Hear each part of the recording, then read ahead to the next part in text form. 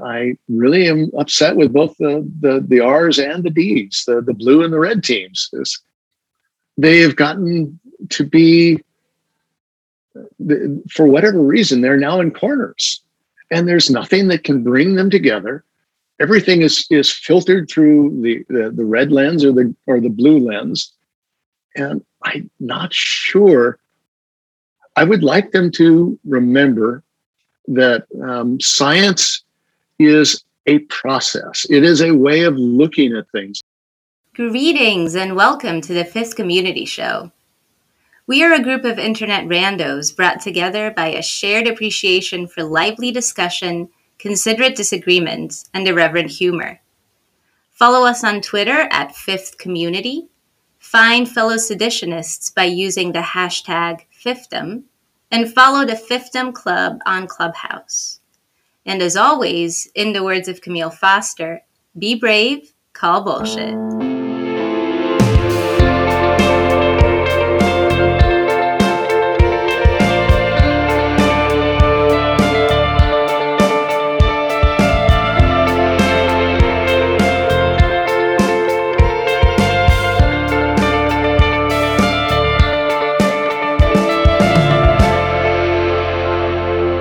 Well, Norm, thank you for coming once again on the Fifth Community Pod. The first episode that I did was with you and Leslie. We were talking about kids and parenting and how things might have changed. And this episode is about something completely different, namely wildfires, forest management, climate change, et cetera, et cetera. So do you mind introducing yourself so people know why I wanted to speak to you about this? As MC says, I'll give a précis of myself. Please. Yeah. I worked for CAL FIRE for 25 years. And prior to that, I worked 2 years for LA County Fire Department. Also, but not as a fireman, in their forestry division. I've been a registered professional forester most of that time. This being the state of California, everything is licensed. Everything has a registration. And so I was a licensed forester. I also taught at our California Fire Academy in Ione for CAL FIRE. I was on the cadre for teaching advanced fire behavior and how modeling works. And that was my little section on just kind of how the modeling did and didn't work and what it could and couldn't do. And finished up my career with CAL FIRE in Lake County in California at Boggs Mountain State Forest.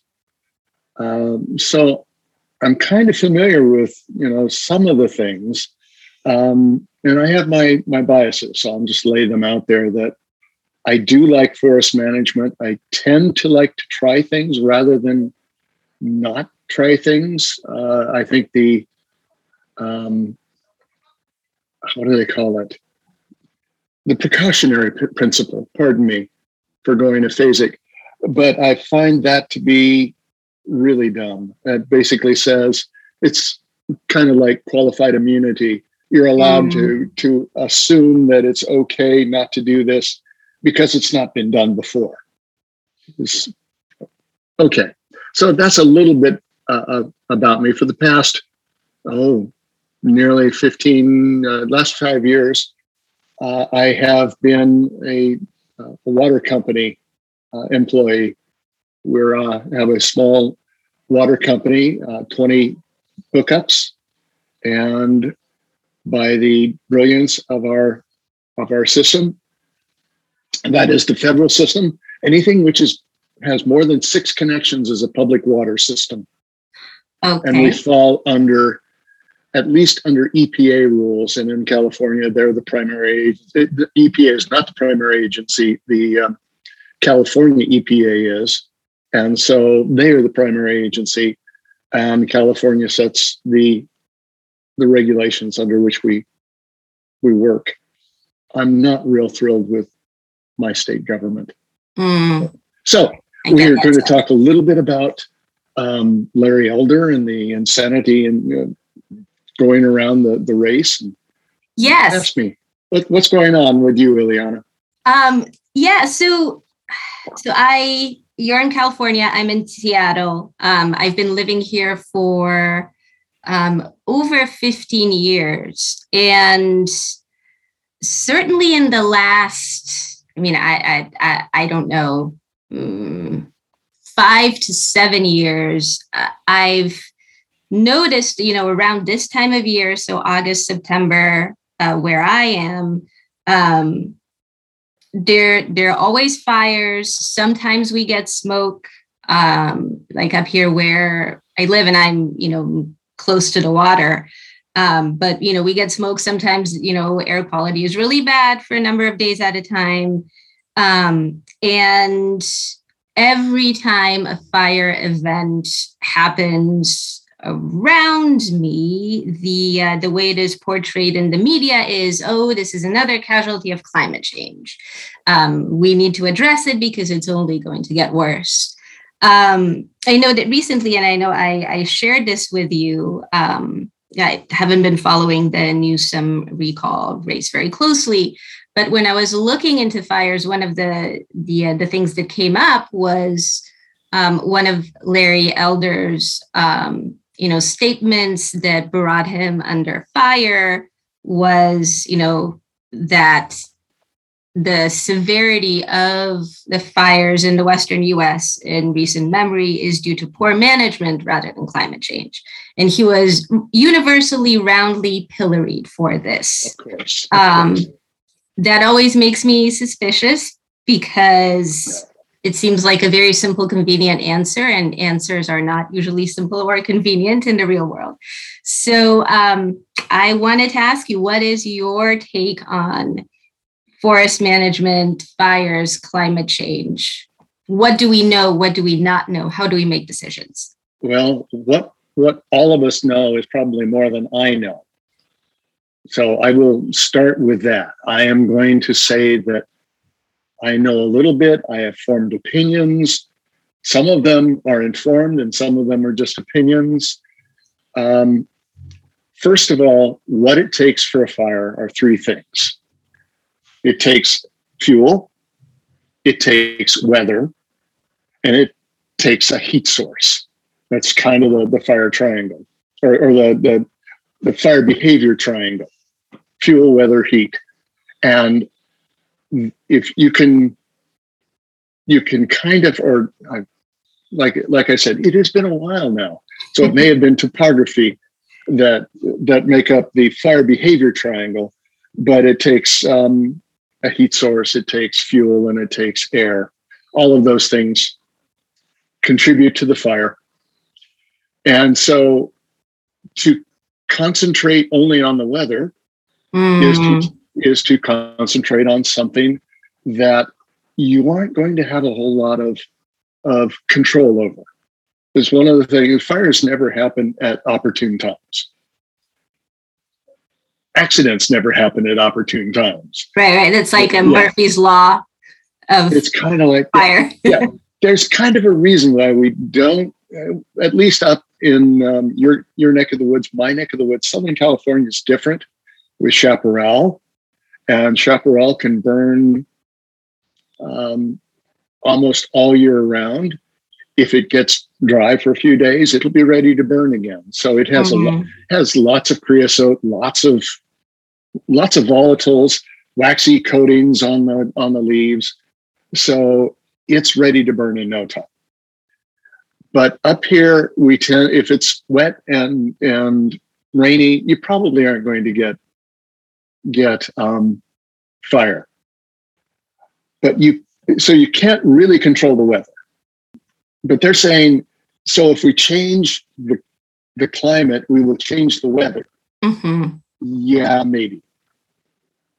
The thing that we can change, and this is kind of where Elder is pretty much more right than he is wrong, is that we can change the fuel and the spacing and the There are so many things that go into fire behavior. As far as fuel, you can increase spacing between one tree to another. You can. One of the worries with a forest fire. Think of a grass fire as being like a forest, if you will, a very tall grass. Right. It starts to take off when it gets into the top, and that is known as a crown fire for a forest trees. And so you want to cut down on the number of ladder fuels, things that will allow it to get up into the crown, up into the high portion of the canopy, and then the wind will carry that along. Gotcha. You can't change the topography all that much. You can't change the weather, but you can change the fuels. So Elder is more right than wrong there. Almost everyone that I have read, and then I tend to read, if I'm going, my go-tos are Bjorn Lomborg and Matt Ridley. Also, I like John Christie, who is was it Georgia's state meteorologist, runs the satellite program at University of Alabama, Huntsville. Yeah, pardon me. So he's in Alabama. Okay. So I go to John Christie. Side note, I think I can put in your show notes or whatever. There's a really good debate between Christie and Kerry Emanuel done by Russ Roberts. It's back from 2009, but I think it still holds up. The idea that they both talk about what's going on. So I'm sorry, I'm went off track there a little bit, but no, this is great. We can basically you have to adapt, and one of the things Christie says, don't worry about the 6 inches of sea level rise over the next 100 years. Worry about the next storm surge of 19 feet over the next 2 days or whatever it is for a hurricane. That's where you need to put, if you're going to, even climate scientists are basically saying most of this rise is baked in. Right. If we change everything right now, go to zero emissions worldwide, zero net emissions. I think the change is from 8 degrees Fahrenheit, from 8.3 degrees Fahrenheit to 8 degrees Fahrenheit. It's something fairly minuscule. If you say, well, you're going to lower it 0.3 degrees Fahrenheit, well, then people may say, well, that's great, isn't it? Not if it's only from 8.3 to 8. I mean, it's pretty well cooked in. Folks like India and China, even using the models, are going to continue. Most of, I'm sorry, I'm rattling. No. This is great. I'm rattling. My question about this, what I'm hearing you say is that,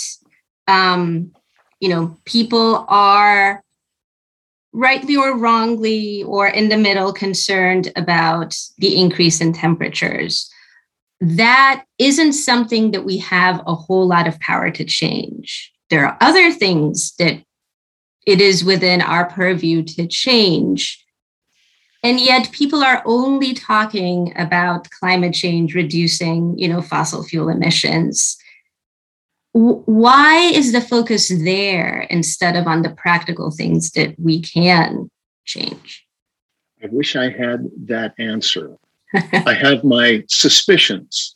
Please. My suspicions revolve around religion and tribalism. Those are my suspicions.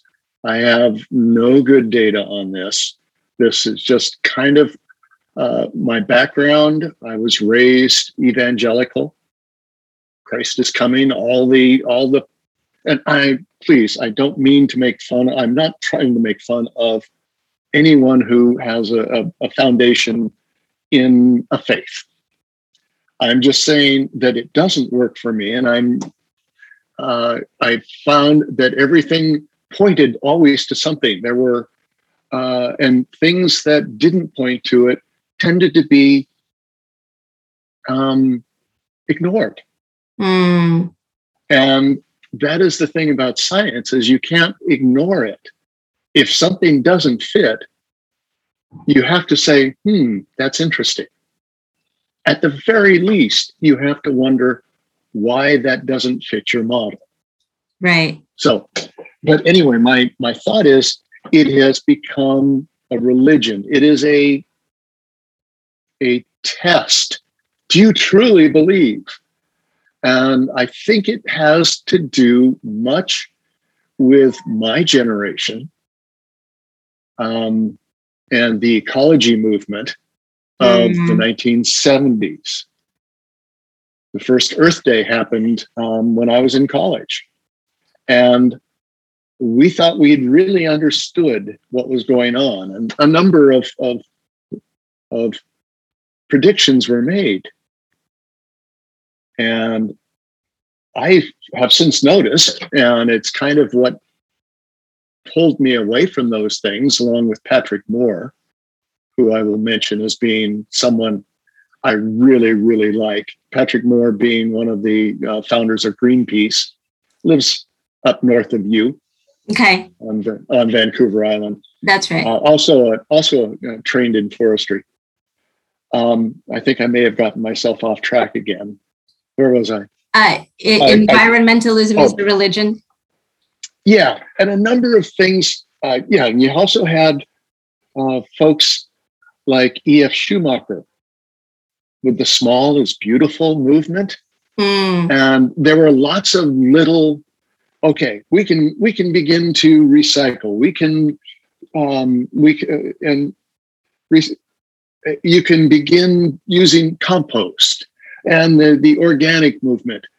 And the thing that we as, kind of the first thinkers in this, or, dabblers or whatever, was we didn't scale. We didn't know how to. Organic was great if you're growing tomatoes in your backyard. Yes, composting is a wonderful thing to do. Better to use it for that than throwing it out into the garbage in the landfill. Perfect. It is not the way to go for when we scale it up and support. At that time, there were about 3 billion of us. Now there are 7 billion of us. Mm-hmm. It really didn't scale that well. But there are people who held on to that position.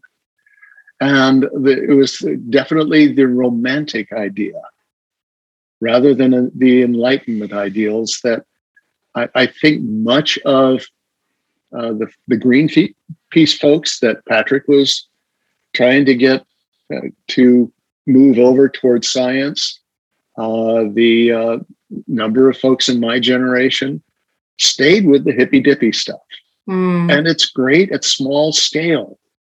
But if we really want to make a difference, it doesn't scale up for us to grow a lot of food on a little bit of land and leave the rest for animals and wildlife. Right. If we want to use up about 80% of our land for food, organic works really well. Right. Until it doesn't. You can't produce that much fertilizer naturally. Just can't.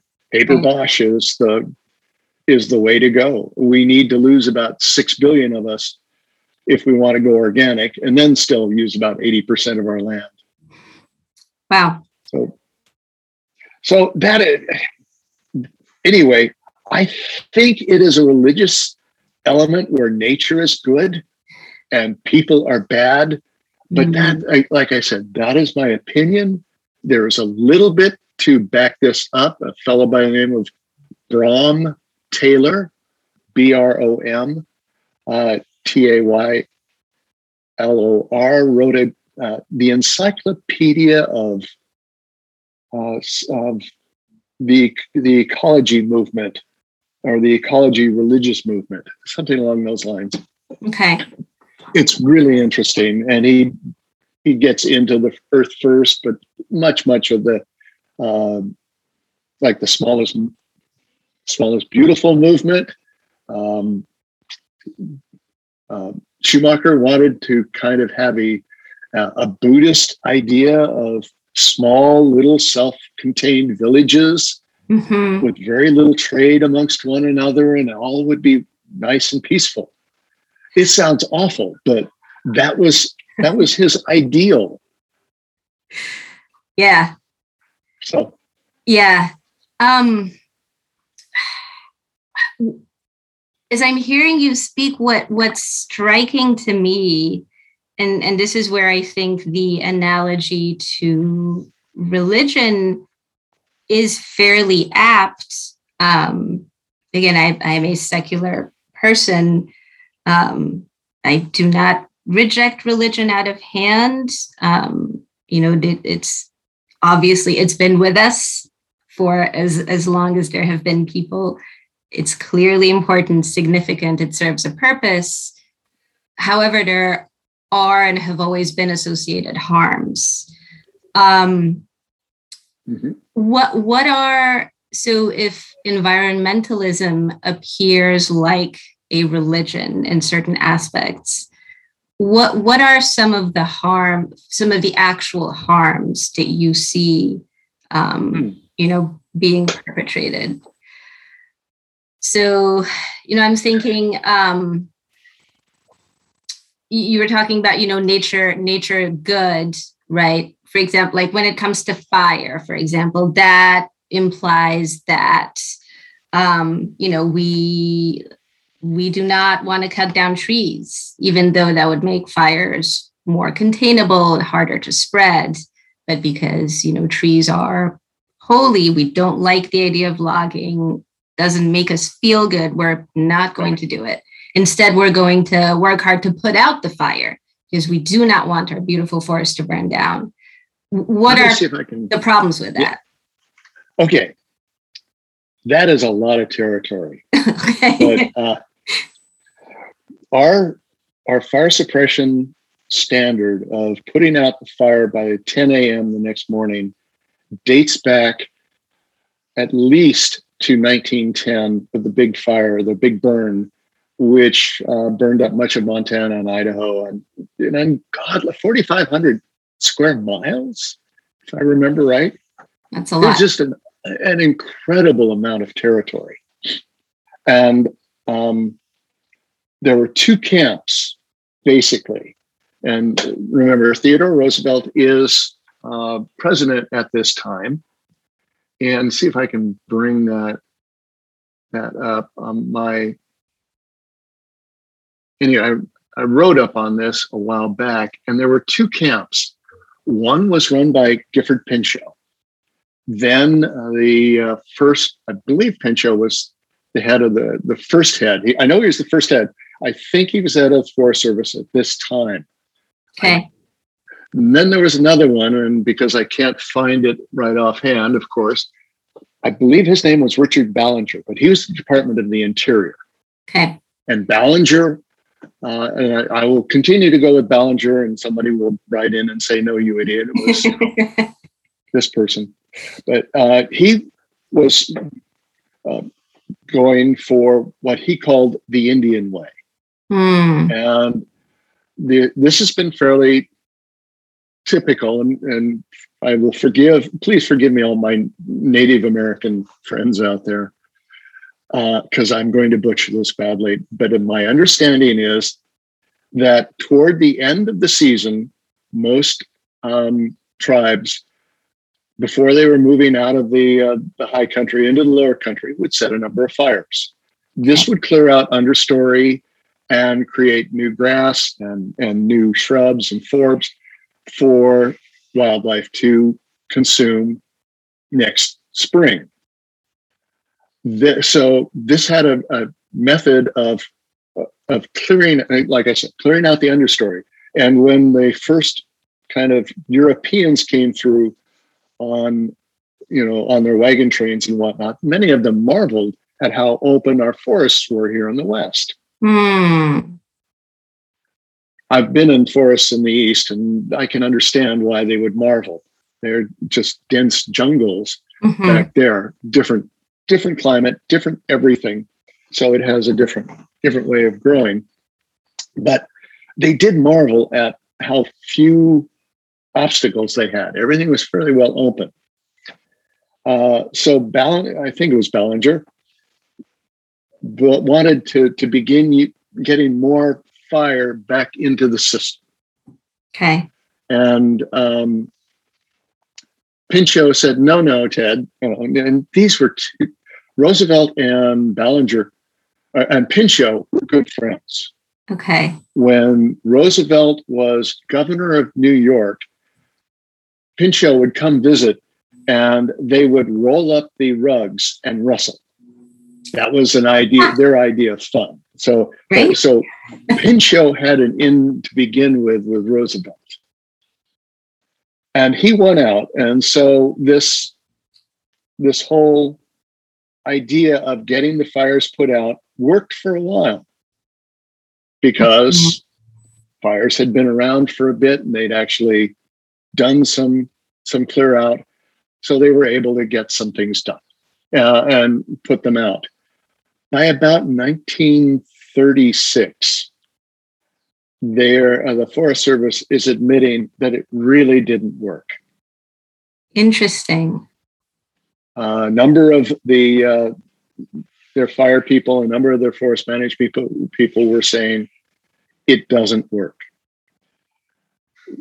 But for whatever reason, they did not really work at getting fire back into the system at this time, for whatever reason.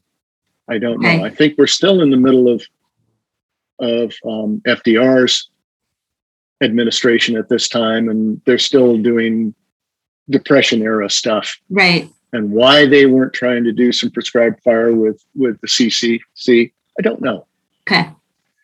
It's beyond me.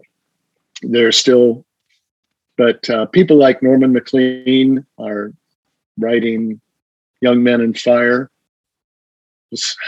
Again, when did Maclean write that?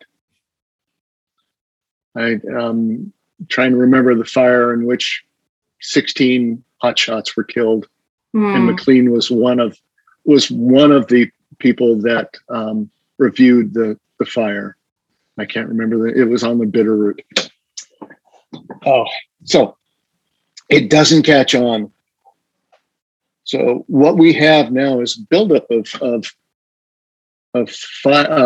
unmanaged fuels, partly due to the idea that natural is good, that hands off is good, that green is good, and Clinton effectively put in, William Jefferson effectively put in a freeze on logging on all national forests. Okay. And so we have had an uphill battle. We foresters have had an uphill battle with saying you're going to have to do something. Forests need disturbance. Every tree has kind of its niche in the system. Whether it's going to be giant sequoia or ponderosa, Douglas fir, each one expects certain variables to come in. Lodgepole pine is really big after fire, and one of the reasons is it has serotinous cones, which open up during fire and drop the seeds. So each one has its own little niche in the ecosystem, and a number of them, such as ponderosa, kind of want fire around once in a while so they can drop their seed on more open territory, more easily accessible than something that has grass and forbs and brush and other competitors on it. So we in the forestry community have often called for more logging, not because it's as good as fire, but because it is at least a way of disturbing the soil making, bearing some ground, making it accessible for planting, doing the planting ourselves sometimes, but at least breaking it up. Now, this is what Elder is saying, is we need more logging. Well, and then the call is, no, we need to take out the small trees. Well, to get anyone to want to do this, you have to make it economically viable. Okay. You're either going to have to completely subsidize it with taxpayers' money, or you're going to, and that's not going to happen on private land. Right. So we're talking some sort of state forest, county forest, national forest, but it's going to have to be, if you're going to do it with taxpayers' money, completely subsidize it, or you're going to have to sweeten the pot a little bit and add some of the larger trees in, which are commercially valuable, to make it possible. Those are kind of the ways we can do it. And then you may have the ability to start reintroducing fire. And this is, we haven't even brought up the 500-pound gorilla in the room, and that is folks like me who live in the middle of wildland. Right. And we have done what we can to harden, but our area, but we who live in California live in a fire-prone area anyway. Right. So when you say, "Oh, we're going to have a prescribed fire next Tuesday," the stars have aligned and everything is perfect. Well, what if my house burns up? I'm going to sue. I have to. Right. It's kind of the way our system is set up. This is a chilling effect on prescription burning. Right. It is. How we want to indemnify those that do the prescribed fire, how we want to set things up for that, is going to make a huge difference to how it's done. Prescribed fire is not a panacea. Mm-hmm. It has problems. People have put housing in the middle of what used to be complete wildland. Mm-hmm. It is now, interspersed. What will look from the air as being an area completely free of houses, at night will look like a small town. You see the lights all ripple through. Right. And you go, oh, I didn't know there were houses there. They don't show during the day. They show up at night. Right. Interestingly enough. So it is a complex problem. It is not simple. And anyone who thinks it is simple has not looked at it carefully and has only used the people that they count on as heuristics and the tribal leaders. I'm sorry, but that's kind of how it is. And when I began looking at what my tribal leaders were saying and what they had predicted back in the 70s, 80s, mm-hmm. 90s, it wasn't adding up. And it wasn't what they had said would happen, didn't happen. And you kind of have to say, maybe their answers are wrong. Right. But that is what science is. Science says you make a prediction, you go out and make observations. Do the observations match what you predicted? Mm-hmm. If not, then why not? Right. And when when they start just making excuses for the why nots, oh, it's going to happen, but it's, the second coming is going to happen, but we calculated this wrong. It becomes religion. It is no. You have to look at it a little more granular than that. So that was kind of where I read two books that kind of took me off the path of listening to the progressive leaders that I had been listening to. Uh-huh. And those books were The Rational Optimist by Matt Ridley, and the first one was The Skeptical Environmentalist by Bjorn, because I really related to Bjorn. Mm-hmm. He was like me. Here's what the World Research Institute says. Here's what Lester Brown says. Here's what so-and-so says. That didn't work. That didn't happen. This didn't happen. This didn't happen. Why not? Right. And Bjorn went into it and said, "What? Wow, they were wrong. And here's why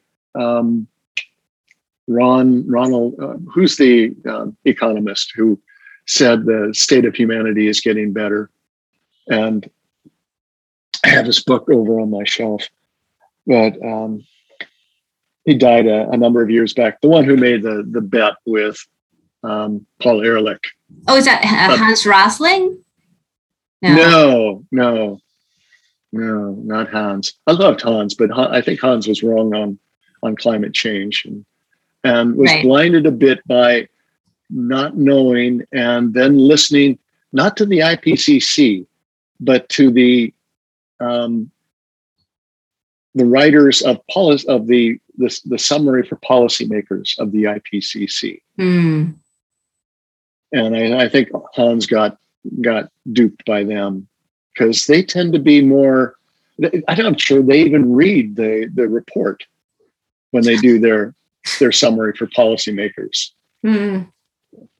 Can't remember. But he made the bet. And on 5 different fuels, not fuels, but metals, and said, I predict that yes, they may get more scarce, but that is going to create opportunity, and therefore the price is actually going to drop because they're going to people will find more ways to mine that stuff. And Ehrlich picked zinc, copper, something, and all of them went down. The whole basket, not just did the basket go down, but each one went down. He called it a basket of metals. Gotcha. And anyway, I read Bjorn's Skeptical Environmentalist, which still holds up after 20 years. And Ridley's book, The Rational Optimist, which still holds up after 11. Both are really great books. Yeah. So what's really interesting to me about the way that you described the green is good, hands off is good, anti-logging, anti-prescribed fire, suppress fire by 10 a.m. the next morning policy. It seems like, to me, this seems like a very clear illustration of knocking down Chesterton's fence without bothering at all to look into why the fence was there in the first place. So, Indians, Native Americans had been using prescribed fire for many, many, many years. Right. Europeans, with their, scientific hubris. Sorry, I'm just adding my own, my own opinions and biases. This is what we do. We use patterns and things we understand to put together. And until it doesn't does or doesn't add up. Right. And so they said, no, Europeans said, we're going to put out these fires. It was striking to me that you said it was like 1936 that it was clearly well known that immediate fire suppression didn't work. It's almost 100 years later. Why are we still doing this? Or who has the power to change policy and yet doesn't? Why don't they? Okay. And we also haven't talked about, were they effective? Mm-hmm. And the answer is, yeah, probably.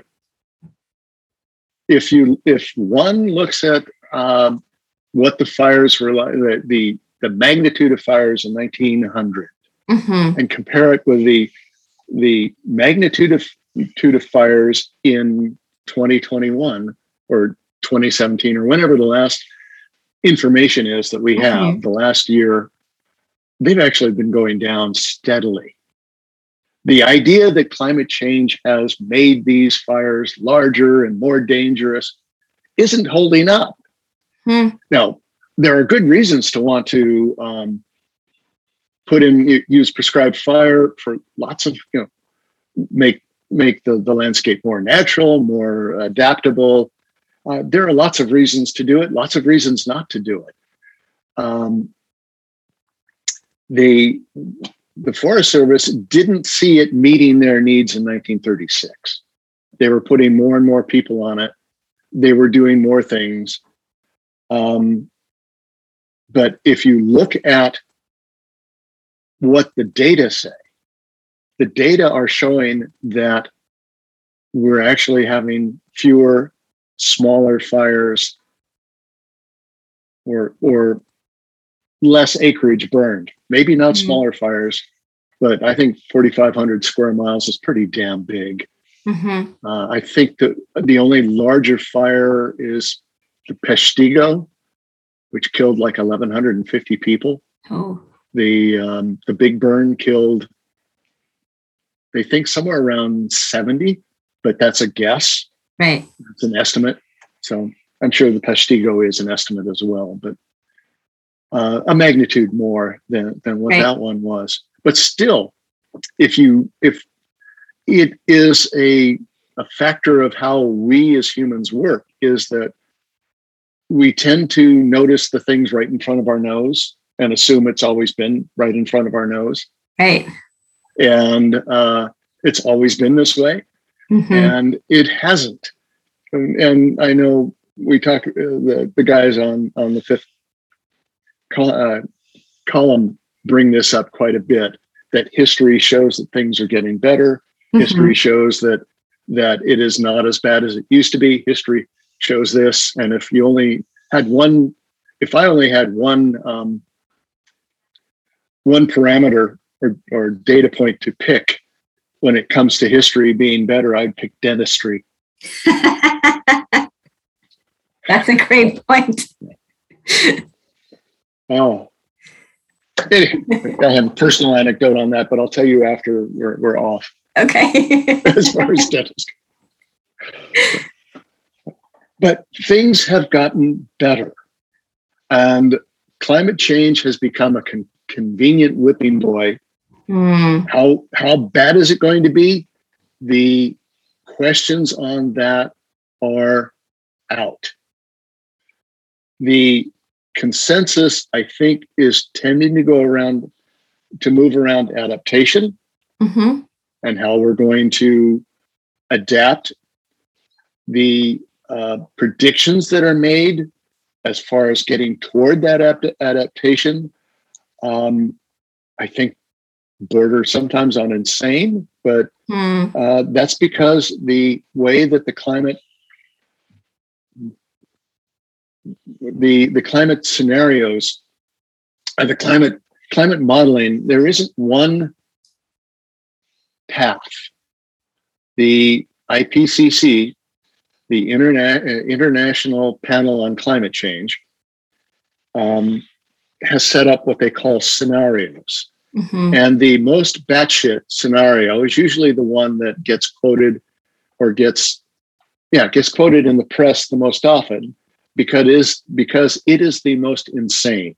It assumes that we will more or less go backward, start using coal for everything. And coal is about 70 to 80% carbon, and about 5% hydrogen, as compared to something like methane, natural gas, which is about 20% carbon and 80% hydrogen. Much, much cleaner to burn, much more closer to a complete hydrogen economy. But 8.5 lays out a completely batshit scenario. It also has some other things built into it, but that's the one that gets most often classified as a business as usual scenario. And it is not business as usual. It is completely batshit nuts. And that this is going to happen is vastly unlikely. And this is assuming that the models are right. And again, my background with fire behavior was teaching the models, and we recognized that they had massive limitations. But the main thing we stressed was what we called GIGO, garbage in, garbage out. Right.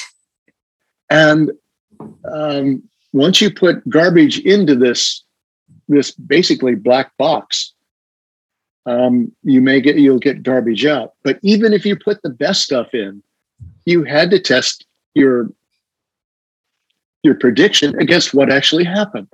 If you weren't testing, if you weren't observing, if you weren't looking at what was going to happen and comparing, you're not doing science. You weren't doing good fire behavior prediction.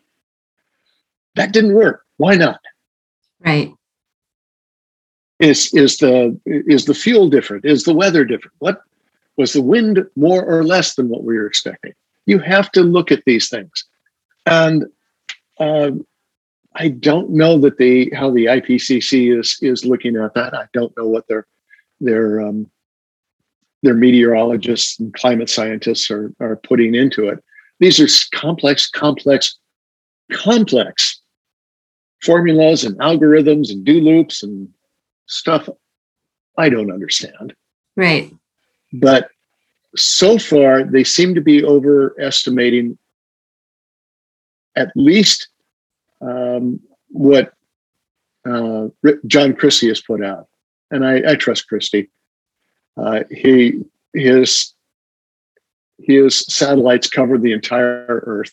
They have their algorithms down fairly well as to what their feedback is going to be, so they know it fairly well what's coming off with their readings. And they're taking, the satellites are taking readings all the time, all around the Earth. But it seems like the IPCC or a number have decided to go with land-based weather stations. Gotcha.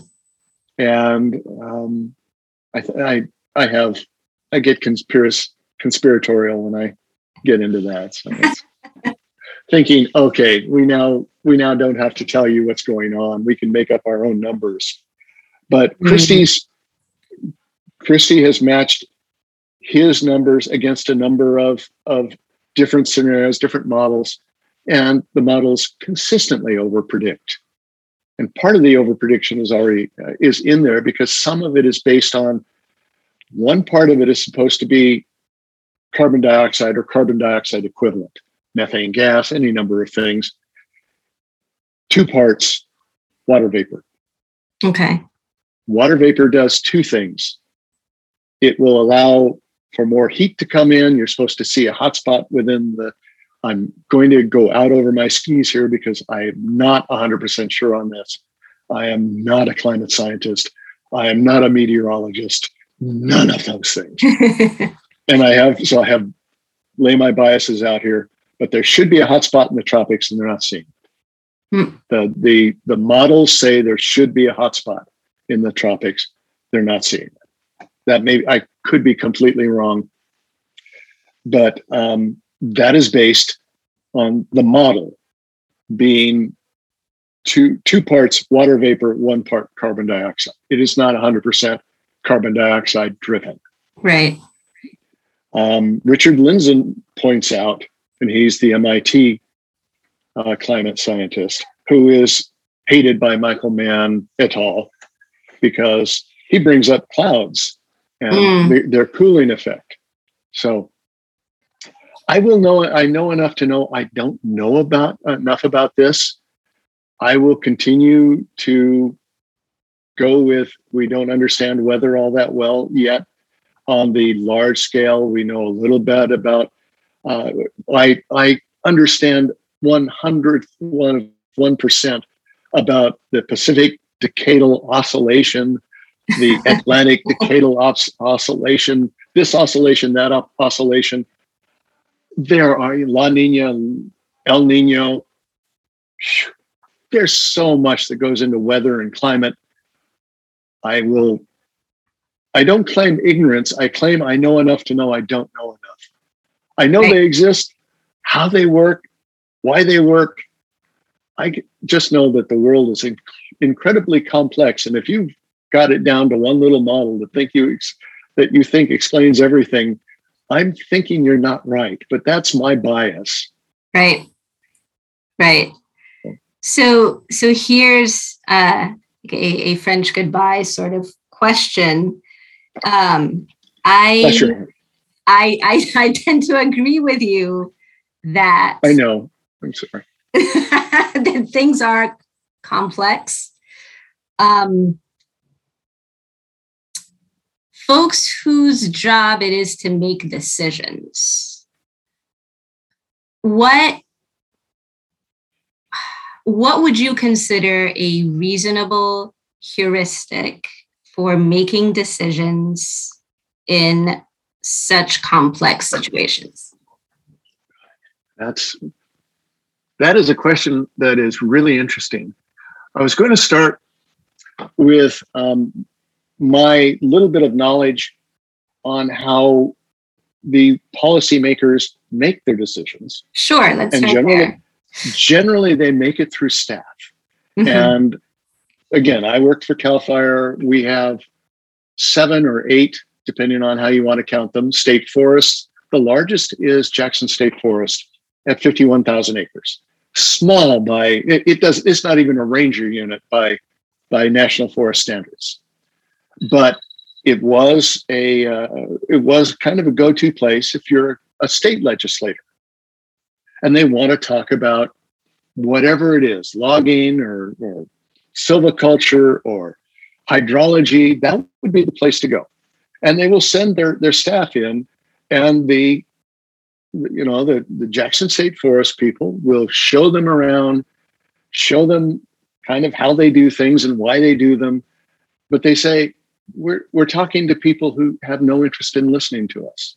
They had their minds made up before they set foot on the forest, and they're going back to tell the whoever sent them, whoever the legislator was, all this stuff that they already preconceived. They've already got their minds made up. They have their, and that's kind of what I was seeing in that article that you sent me from Gizmodo about how Larry Elder was wrong about logging. Right.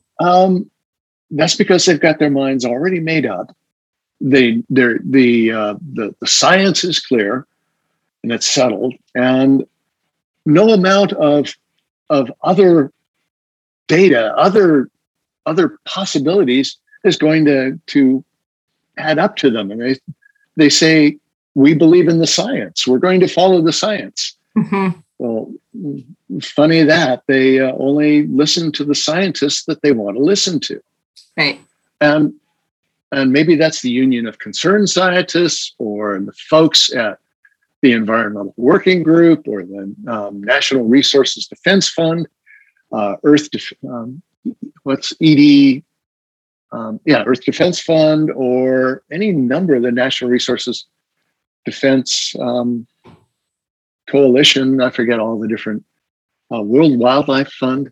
Right. Any number of them, Sierra Club, will have their experts, and they, whether the experts may have degrees, PhDs in these things, but they're incredibly biased. There's one fellow who wrote a book on how thinning operations make for larger fires and bigger fires, and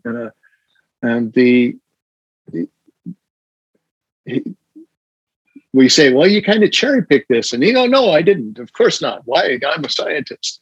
Right. So some of it is baked in to the tribes, and it's kind of why I really am upset with both the R's and the D's, the blue and the red teams. Is they have gotten to be, for whatever reason, they're now in corners, and there's nothing that can bring them together. Everything is filtered through the red lens or the blue lens, and I'm not sure. I would like them to remember science is a process. It is a way of looking at things, and I'm trying to, it is an iterative process.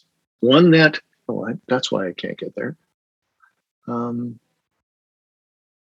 That is always trying to disprove its priors. How did I? There we go. Sorry. That if your science is a culture of doubt, and politics seems to be a culture of belief. Yeah. And this is not a good place to be. It is. I'd rather have questions that can't be answered than answers that can't be questioned. And I've been, I know that's been attributed to Feynman, but Matt says that apparently Richard didn't say that. So I will claim it as my own then, because right now it's anonymous. Great. But I love it. I'd rather have questions that can't be answered. And I have a lot of them. Yeah. So are you then saying that politics is inherently unscientific? Politics is the pursuit of power. Mm-hmm. So yes. And so when the pursuit of power is confused with the pursuit for truth, the pursuit for truth becomes a pursuit for power.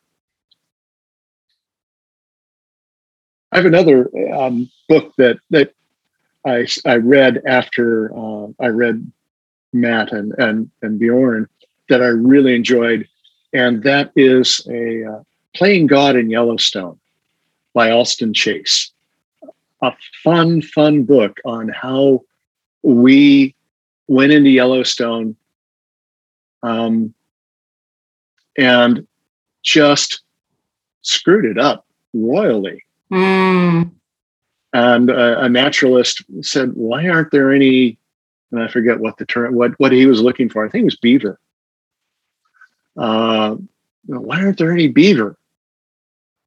And started doing a deep dive into past uses and abuses at Yellowstone. Well, one of the things was that people wanted to see bison and elk and moose, and I think there were moose in Yellowstone. I've been too long since I've been there. I know they have bison and elk. And so the U.S. Army did them a solid and started killing off the wolves, so that they wouldn't be predated. Right. So, and they were in charge at the time of Yellowstone. Who else would you put in charge of a national park when you don't have a National Park Service, but the U.S. Army? Right. So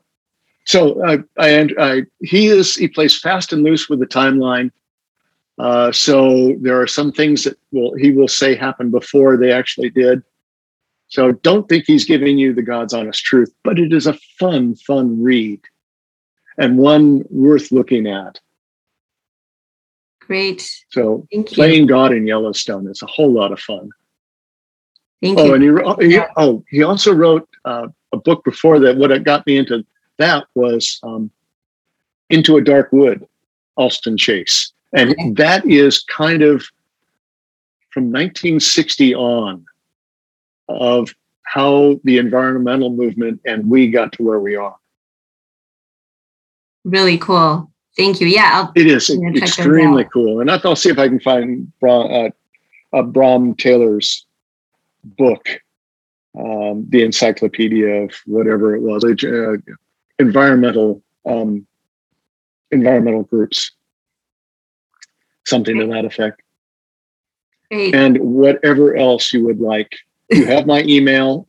Thank you, Norm. No, this has been really, really cool. Really enjoyed talking to you. I enjoy talking about this. I'm sorry it's being recorded. No. On the contrary, this is great.